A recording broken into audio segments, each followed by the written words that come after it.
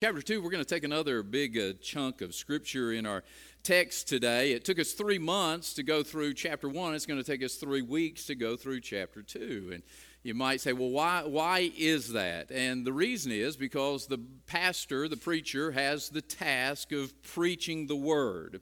But in order to preach the Word, he's got to study the Word.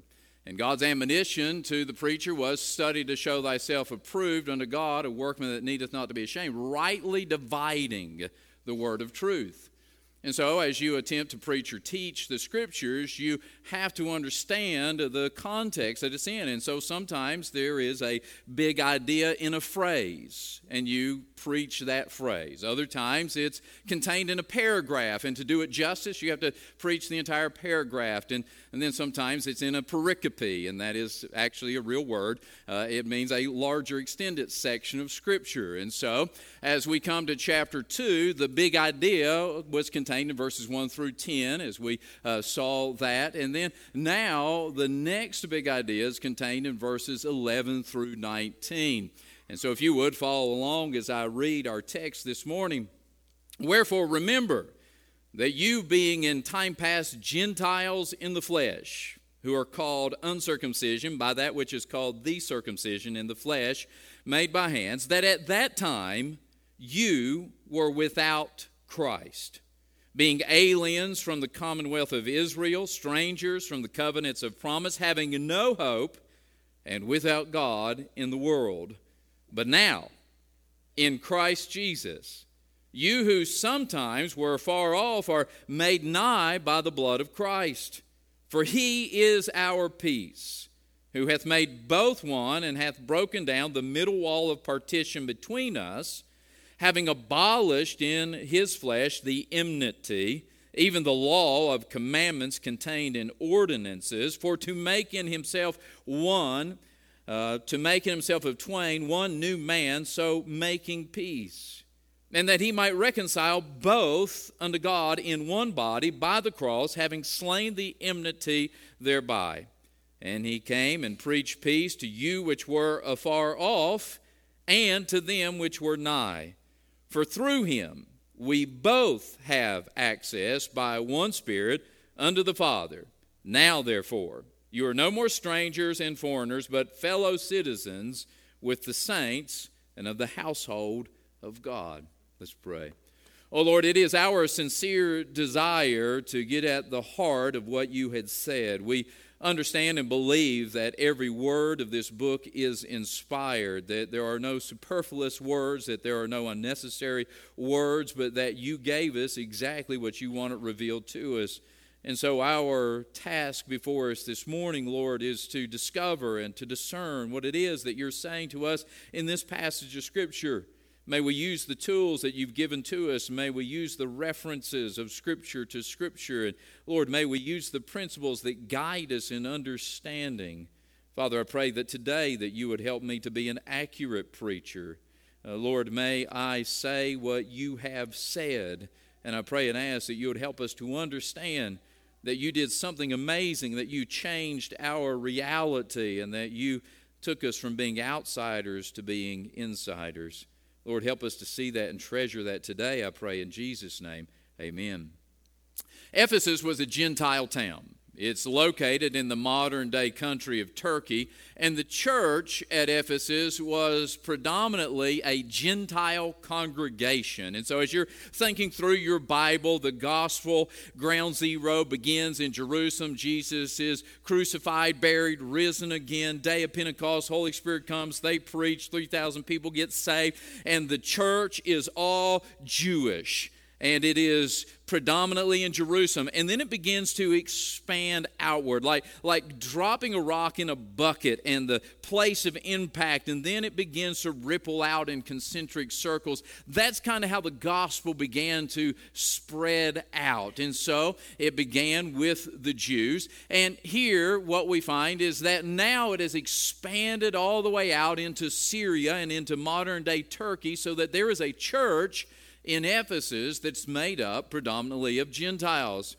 And so in chapter 2 of our text, the Apostle Paul he unfolds the grand theme or grand narrative of salvation in general. And that's what we looked at last week, that we were dead in our trespasses and sins, but by His grace He has saved us through faith, and that He has made us into His masterpiece, creating us in the likeness of Christ to perform the works that He has foreordained for us to do. And so He gives us the big picture of salvation, and then in verses 11 through 19, he goes on to explain how Gentiles fit into that big picture of redemption.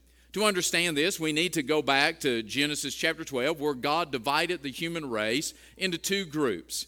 In Genesis chapter 12, after the debacle at the Tower of Babel, God chooses a man named Abraham who was of Hebrew descent, and He promised to make a covenant with Abraham and to make a nation out of Abraham. And at that very moment in history, God divided the human race into two groups. From then on out, it would be Jew and it would be Gentile. If you remember, Abraham had a son named Isaac. Isaac had two sons, Jacob and Esau. Jacob had 12 sons, and those 12 sons become the 12 tribes of Israel.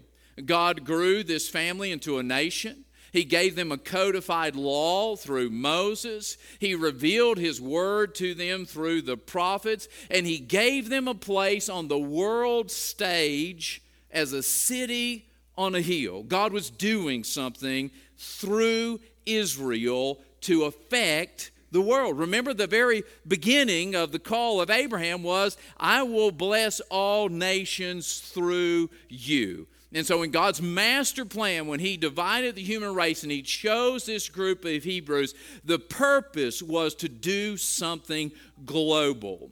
Warren Wiersbe says God set them apart that He might use them to be a channel of His revelation and goodness to the nations. And so you and I have to think, we've got to put ourselves back into the context and think that for 2,000 years, from Abraham to Jesus, Israel was God's vehicle through which He worked in the world. And if anyone wanted to come to God, they had to come through Israel. Israel was not sent into all the world like the church is. Israel was sent into a specific piece of real estate in the Middle East. And they were positioned there for the world to see. And those who wanted to know the one true God had to come to and through Israel. Then, when Christ came, He came as a Jewish Messiah to the chosen people. That is why the gospel came to the Jew first, and then it went to the Gentiles. In fact, when the church first began, they weren't even sure that Gentiles could get saved without first becoming Jewish proselytes.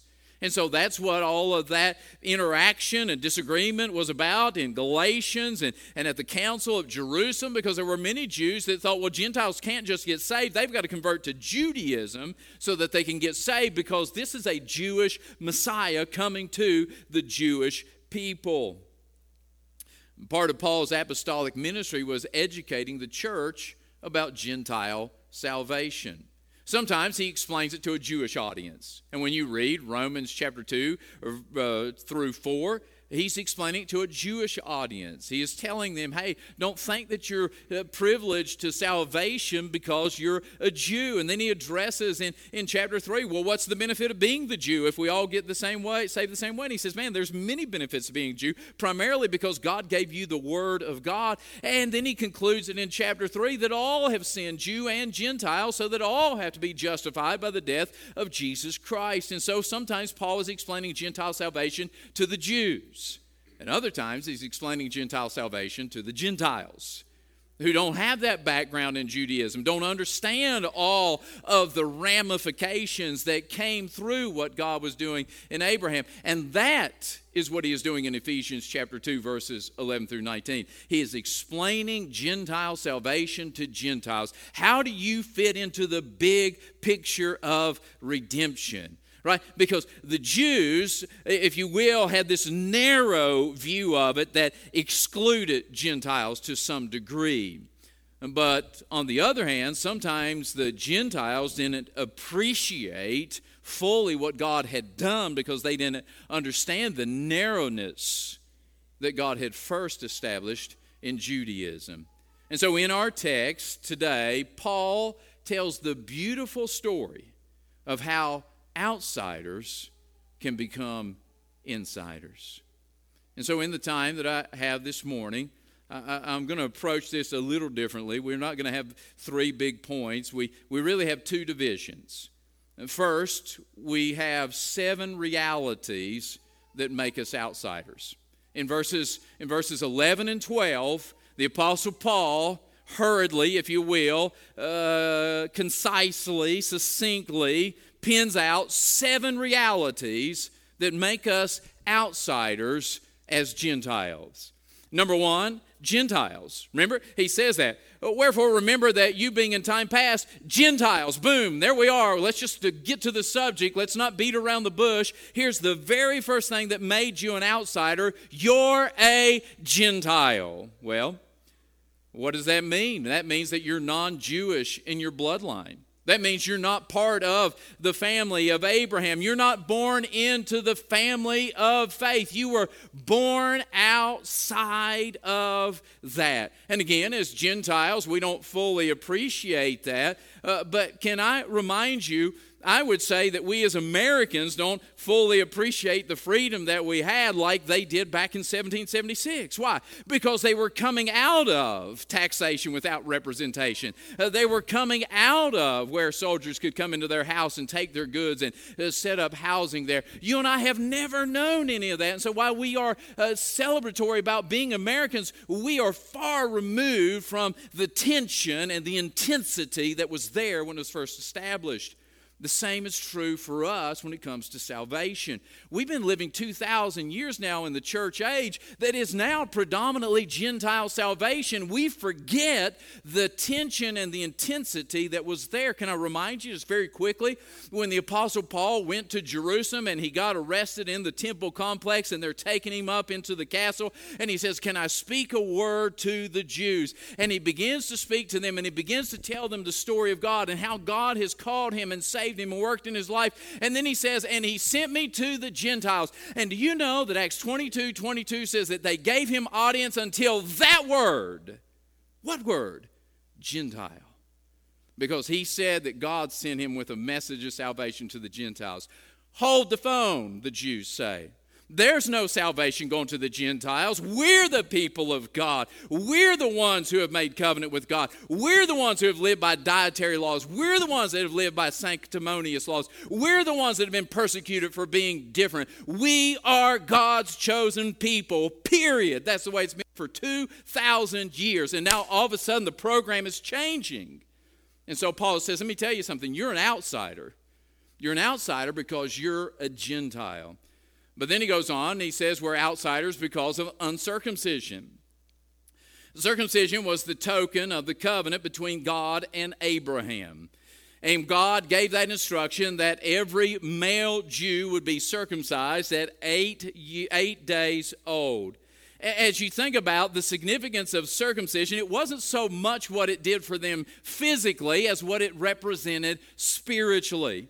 It was the fact that they were born into a family that was in covenant with God, and they said, we're bringing our newborn into this covenant, and we're going to raise this child to know God, and we're going to raise this child to live by the commandments of God. We're going to raise this child for God. That's the big significance there. And he says, you didn't have that.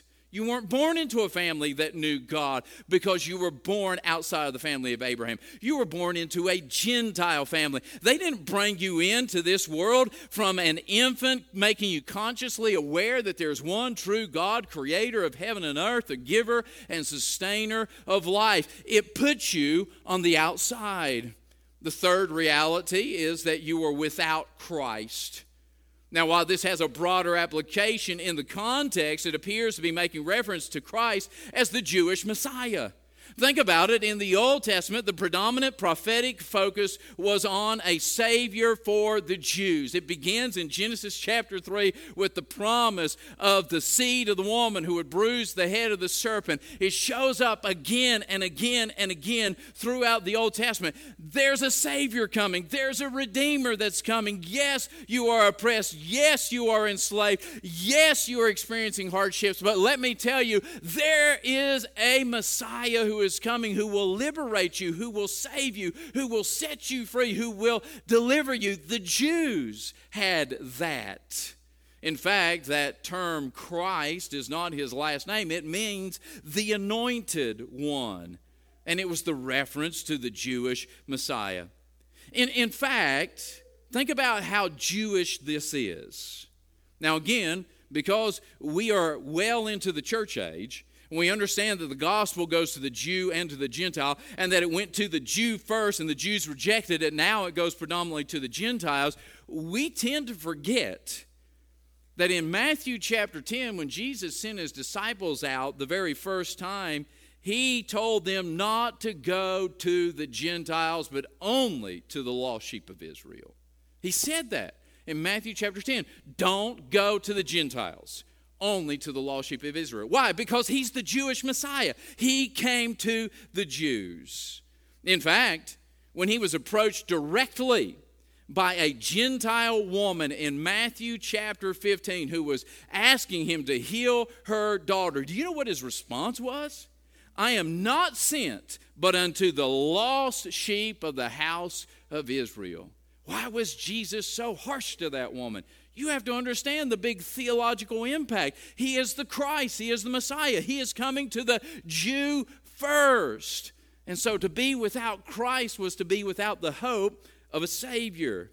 This just goes to show you that Christ was seen as the long-awaited Savior of the Jews.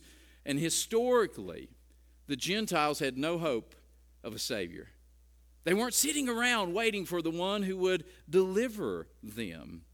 That's oftentimes why they are waging war and building their own empires, because if they're going to do it, they've got to do it themselves. The fourth reality is that they are aliens from the commonwealth of Israel. Well, how many times can Paul say the same thing? Well, he's saying a little something different.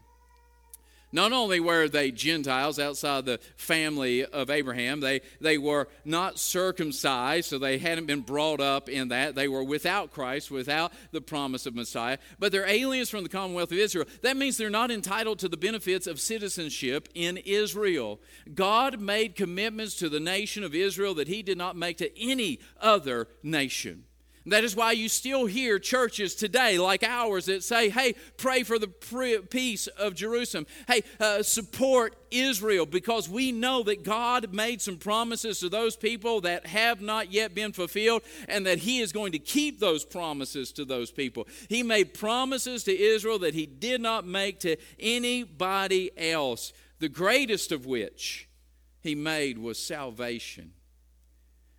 Remember what Jesus said to the Samaritan woman in John chapter 4? He said, you worship you know not what, but we know what we worship, for salvation is of the Jews. And so one of the greatest promises that God made to the commonwealth of Israel was that I will save you. Hey, by the way, that's still in effect. Did you know that? Read Romans chapter 9, 10, and 11.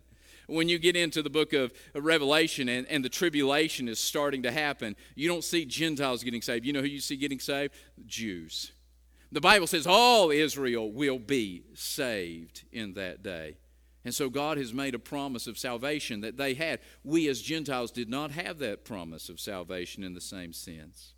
The fifth reality is that they are strangers from the covenant of promise. A covenant is an unbreakable commitment. God made a covenant promise, and he made a covenant promise to Abraham. I will choose you. I will be your God. You will be my people. I will bless them that bless you, and I will curse them that curse you. And then he makes a covenant. He renews it with Moses, and he codifies the law. And he makes a covenant with the people of Israel that they'll keep the law and that he will keep them. And then he renews the covenant with David, and he says, I will send a Savior, a King, a conqueror through your seed. They had a covenant, an unbreakable commitment from God. God didn't make that with any Gentile nation in history, only the Jews. 6, having no hope. Having no hope. Truly, the Gentiles had no real hope. Not like the Jews had, because all of their religions, think about this, all of the Gentile religions, false. Every one of them. Boy, that's a big blanket to throw over everybody. I didn't throw the blanket over them. God did. Jesus said salvation is of the Jews. So any religion outside of Judaism was a false religion. And so they truly have no hope. All of their religions are false. All of their religions are man-made. All of their religions, get this, are demonically inspired. Well, that's a whole nother level. You done went Baptist on us, preacher. Who else made the counterfeit religions? Who else inspired those? Who else does it benefit to trick mankind into believing in the false gods? I'm telling you, they're demonically inspired. It is the work of Satan, and he has done a massive work in this world. And then the seventh reality that he says that makes us outsiders is that we're without God in the world. Here's the biggest difference between Jew and Gentile. The Jews had God. The Jews had God. The Gentiles did not. By an act of God's grace, he had chosen to draw near to the Jews.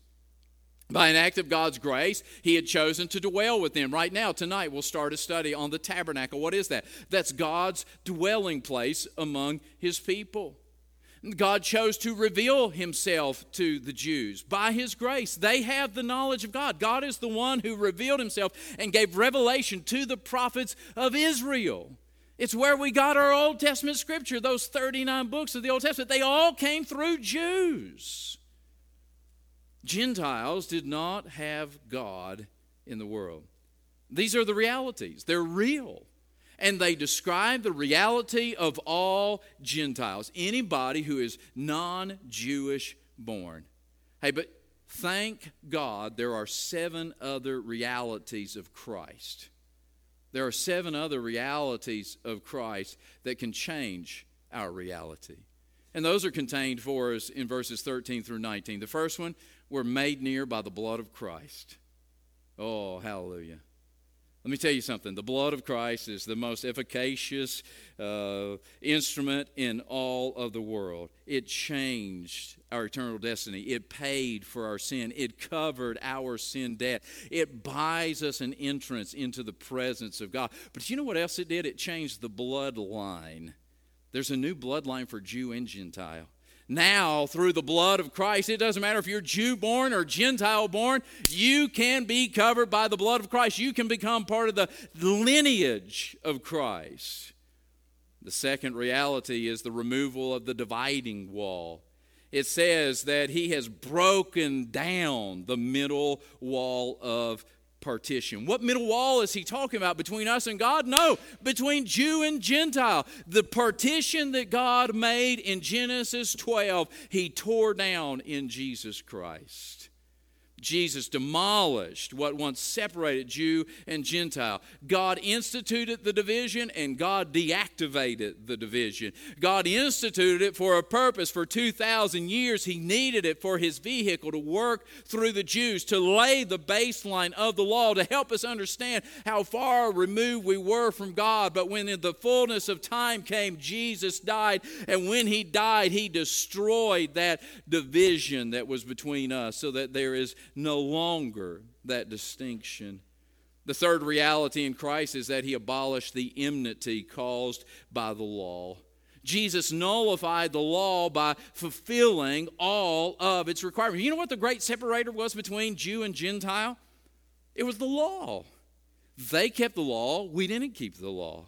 They observed the Sabbath. We didn't observe the Sabbath. They observed dietary laws. We didn't observe dietary laws. They observed holy days. We didn't observe holy days. And because of that, the Jews declared, or God declared us to be unclean.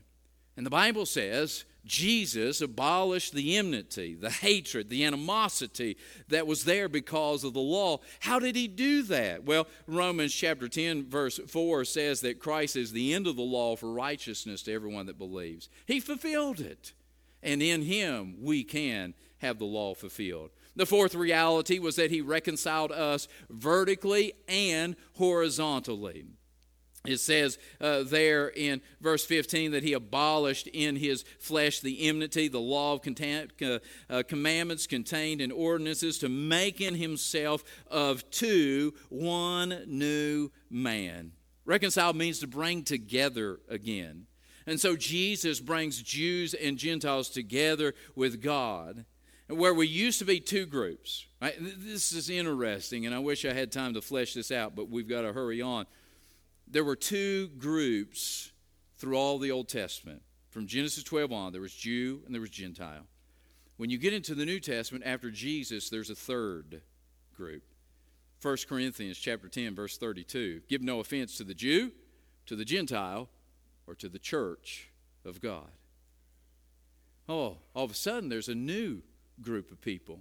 It's not distinguished by Jew or Gentile. In Christ, we are the same. As a matter of fact, in Galatians 3:28 says there's no longer Jew or Gentile. There's no longer bond or free. There's no longer barbarian or Scythian. We are all one in Christ. It says it again in Colossians chapter 3, verse 11. It is the idea that those old things that used to distinguish us and separate us no longer are. In Christ, we are reconciled to one another, and we are reconciled to God. Fifth reality is the same way of salvation for those who are far and near. It says he came and he preached peace to those who were far off and to those who were near. Get this, the gospel is the same for Jew and Gentile. There's not a gospel for the Jew and a gospel for the Gentile. There is one gospel. We all have sinned and come short of the glory of God. Jesus died on the cross to pay for our sins. He was buried and rose again the third day. And if we believe in him and confess him, we shall be saved. For whosoever, Jew or Gentile, calls on the name of the Lord, they shall be saved. Romans 1:16, Paul says, I am not ashamed of the gospel of Christ, for it, the gospel, is the power of God unto salvation to everyone that believeth, to the Jew first and also to the Greek. It's the same gospel. Jesus created that reality. Sixth, full access to God through the Holy Spirit. It says we all have access through one Spirit. Do you know previously Gentiles, even converts to Judaism, didn't have the same access? If you study the Jewish temple, there were all of these divisions. So the temple itself had two rooms. First was the holy place, and the second was the holy of holy place. There was a division there. The priest could go into the holy place, but only the high priest could go into the holy of holies. Outside of the temple, they had the court, and then they had the court of women, and then they had the court of the Gentiles. And the Gentiles were not allowed to go beyond that court. They could be executed for that. Even the Gentile proselytes who had came through proselyte baptism, who had received the sign of circumcision, they were not allowed to go past the court of the Gentiles. But in Jesus, we have the same access. Hey, look, we're not even restricted. We're not restricted from entering the court of the Jews. We're not restricted from entering the holy place. We're not even restricted from entering into the Holy of Holies, because we have a new high priest, the Lord Jesus Christ, who shed his blood, ripped the temple veil in two, making the way open for you and I to have complete access to God. And so the Jews don't have greater access to God than the Gentiles. We have the same access in Christ. That's a reality that was brought about through Christ. And seventh, verse 19, now we are insiders through Christ. No longer strangers. Now, he says, verse 19, now therefore you are no more strangers and foreigners, but you are fellow citizens with the saints and of the household of God. We are part of the family of God. Jesus created that reality. And so I say this to you.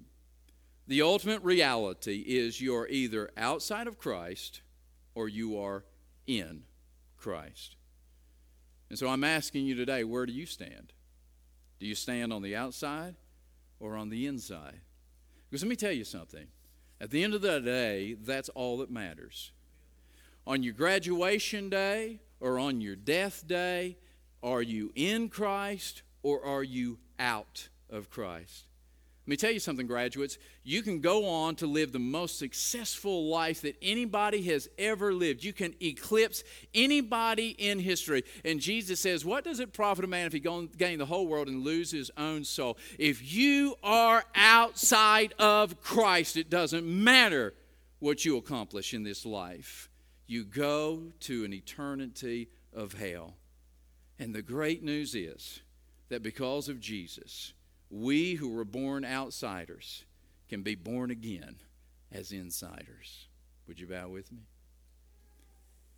As our heads are bowed for just a moment, I want to just take the moment to ask you today,